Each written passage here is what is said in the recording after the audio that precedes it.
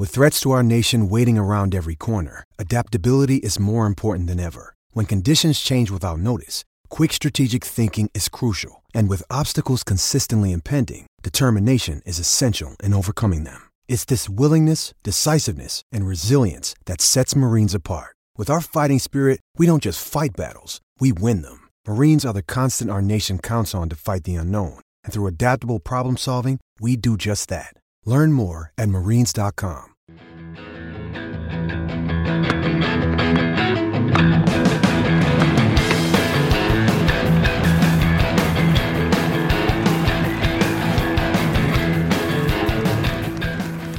You're listening to the Tennis.com podcast, and here's your host, Ed McGrogan. Good morning, afternoon, evening, wherever you are. This is Ed McGrogan with Steve Tigner on the latest Tennis.com podcast. Steve and I, quite a bit to talk about, I think, this week, this time of year. Both year-end championships really in sight. The women's is going on right now. The men's, you can feel the pull of it in the events that are happening now. We'll get to all that, but start with the women who are playing in Singapore this week. You know, right now it's Thursday, and about 4 out of the 5 round-robin days have been completed. The only things we know for sure, Simona Halep is into the weekend. Genie Bouchard out. Genie 0-3, Halep 2-0, including a win that should count twice over how much he dismantled Serena. I guess the question I have is, you know, did this event specifically tell you any more about either of these two women than maybe you didn't already know? I mean, these are the two breakout women of the year, clearly. We've talked about them throughout the season for many different reasons. I mean, there's nothing definitive. I think it does show that that Halep had a little bit of a struggle in the second half of the year, but it sort of reinforces how good she is, the way she played Serena. You know, Serena said she was embarrassed by the loss. It was her worst loss since 1998. She won 2 games against Halep. But I thought, watching the match, Halep played well and Serena didn't play well, but I thought it was more about the good play of Halep, not getting nervous when she was ahead, controlling the points, just being the better player that day, and Serena eventually said that. So in a way, it shows that Halep, now you have to say, all right, Halep is a definite contender for a Grand Slam next year. You can just from that performance alone, you can say that. As for Bouchard, she, at one point in her match, in her loss to Ivanovic, she asked her coach on the court why she even bothered playing this tournament at all. I guess she had been hurt and she was rusty, didn't feel ready for it. She hasn't been hurt at the tournament, but she didn't really have the practice she wanted. Her coach said she knew it was going to be a struggle, but she had to do the best she could. But it was a rough 3 matches. You know, she didn't win a set. She hardly won a game against Serena, won 2 games against Serena. And I suppose it shows, you know, one thing, if you compare Halep and Bouchard, Halep is the more natural player, and Bouchard is a little more of the sort of, I don't want to say mechanical player, but her game requires certainly the strokes are definitely not. Yeah, it's totally different. It almost requires her to. She'll be more hot and cold. Requires her to have the ball in the right position for her. Whereas Halep is the smoother player, and maybe that's something that we'll see as a difference in Halep's favor in the years ahead. I think, you know, the way that Bouchard, went down in these 3 matches, and especially, you know, the quote you're referring to from her, that it might have been one of the only instances of the WTA on-court coaching, paying off. It's still one of the moments of the sport that I could definitely do without. There is that I think we were, at least I was waiting to see when this year of such highs for Bouchard was finally going to maybe weigh on her a little bit. You almost couldn't believe that she could back up a semifinal in a major with another one and then go even further at Wimbledon. And I think, since that point, it has been a bit of a struggle for her, a big 180 from where she was going. And you have to remember, I mean, both of these players, but particularly Bouchard, still very young players, and I think that all this whole year of experience for Bouchard, I think both the highs and the lows, if she's to become, a player that I think that if she's to become that Grand Slam champion, for example, I think this year could help her out in both seeing what has went well and really what hasn't worked for her, since Wimbledon, essentially. Yeah, I think the one thing you could say, she's done well at the slams, which shows that she plays well in big matches. She likes big stages, but she doesn't have a great record against other top 5, top 10 players against these opponents. That's something that seems like, before the tournament I had mentioned that was what we would see a little bit here, and that would be her next step, and shown that she still needs work against those better players. Anything else you've seen from a player perspective from this tournament thus far? I mean, one notable thing, Wozniacki 2-0 at this point. Really, this has been a fantastic year for her on all accounts. But any other things you've noticed for the matches you've watched? Yeah, I think that Wozniacki, you almost have to feel like, just with her personal situation, and that she was just not concentrated on tennis in the same way when she was planning to get married as she is now. The results have been completely different. This is back to the way she was a few years ago. It was almost as if tennis is now first in her mind, and she's back as really as a top 5 type player. She's been impressive. She's sort of beating Radwanska. She sort of reclaims that role that Radwanska had sort of taken from her as a sort of the ultimate counterpuncher. Ultimate counterpuncher. She's kind of has taken that spot back on the tour. Yeah, and like I said, the tournament in Singapore. This is one other element I wanted to get to, is the year-end championship specifically.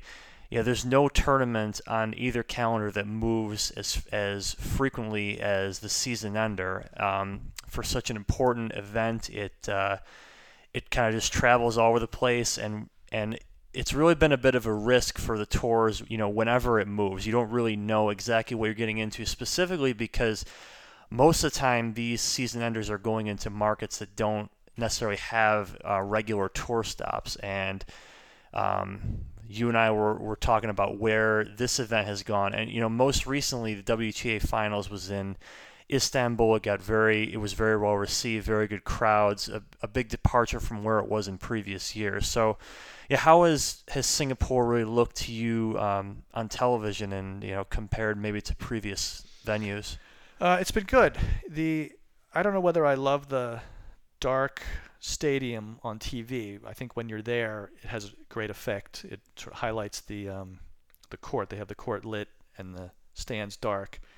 That, I don't know if that's a great look on television. I think people like it when they're there. It has been a remarkable success in when the tournament was in New York, in LA, in Doha, and in Madrid. It struggled to get spectators, but in Istanbul and Singapore, it's been almost completely sold out, and fans almost everybody stays for the entire match, which can go until past midnight. So they've had very late starting time. I don't know if that was done on purpose or what. It does seem like it's very late in the evening their time too. And to have these two new places that aren't big tennis markets have this kind of turnout it's a great story for the WTA.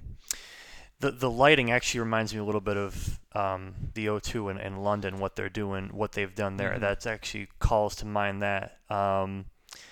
That's the other season ender that will be coming in about 3 weeks. The men have this week's tournaments in Basel and Valencia. They'll have the Paris Masters next week. There's a full week off, and then the World Tour finals start in London.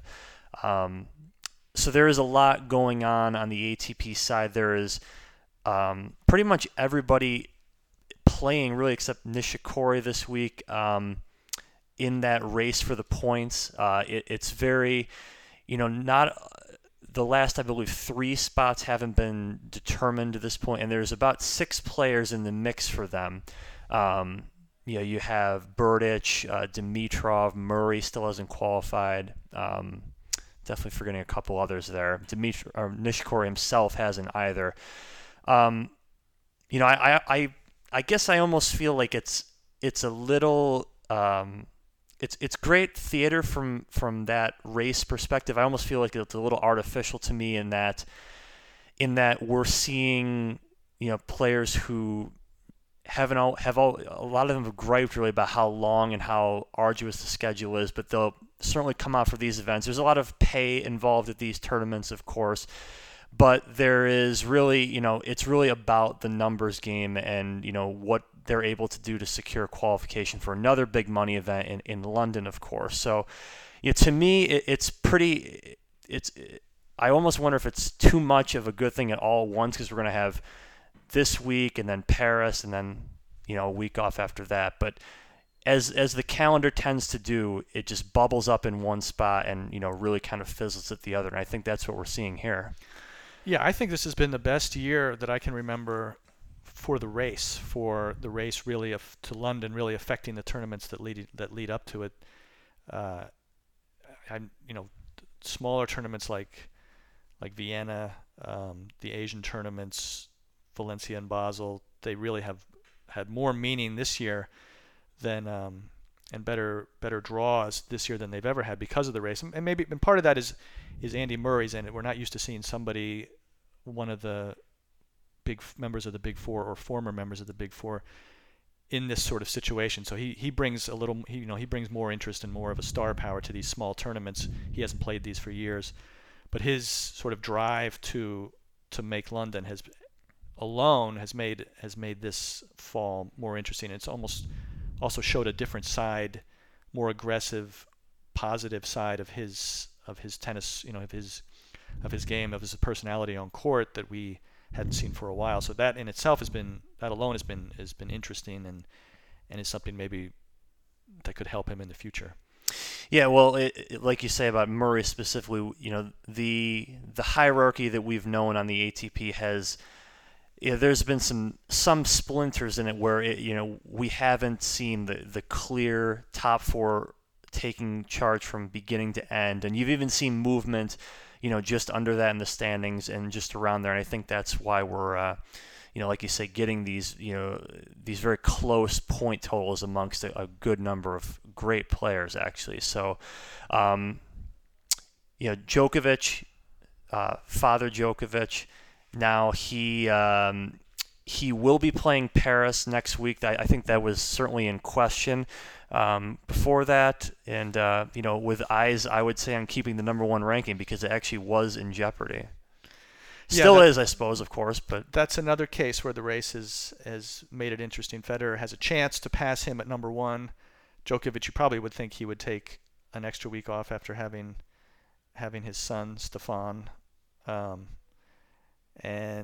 he's gonna play, and I think having him in Paris with Federer, and that instantly makes that tournament that much better, and because that tournament specifically can fall victim to a lot of pullouts. Yeah, it has. But this year there's an extra week. That was part of that, was there was no time in between that and London, which made Paris sort of the second fiddle. But now they've added a week, so hopefully that'll help the tournament in Paris. Exactly. Yeah. Any other players that you've been watching on amongst all these men's events that not necessarily even the top guys that have, because there's been a lot of tennis on quite frankly, there's been a lot of tennis on TV with all these events, and very strong draws, and not only just at one event, but we're getting very impressive fields, Valencia, Basel, and like you said last week, even Vienna very strong too.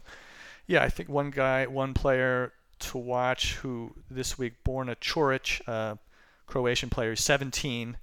He beat Ernest Gulbis yesterday. That's not a huge surprise, but it's shown he's won matches at three different tour level events. He's the first 17-year-old to do that since Nadal 10 years ago. So that's something to watch. Coric is he doesn't have the huge serve and the huge weapons of a kid like Kyrgios, but Coric looks like a really good competitor and a good athlete. So he seems like, and that's borne itself out in Kyrgios. Like that's really one of the huge secrets to Kyrgios is just that really mentality there. And Coric, I think I first saw him on TV in Zagreb. I think his first event that he was given a wild card into, and I think played 3 sets in a loss there. At the Open, he actually beat Rosal, I think 1-2-1. I was just looking at. So he is certainly another Eastern European name that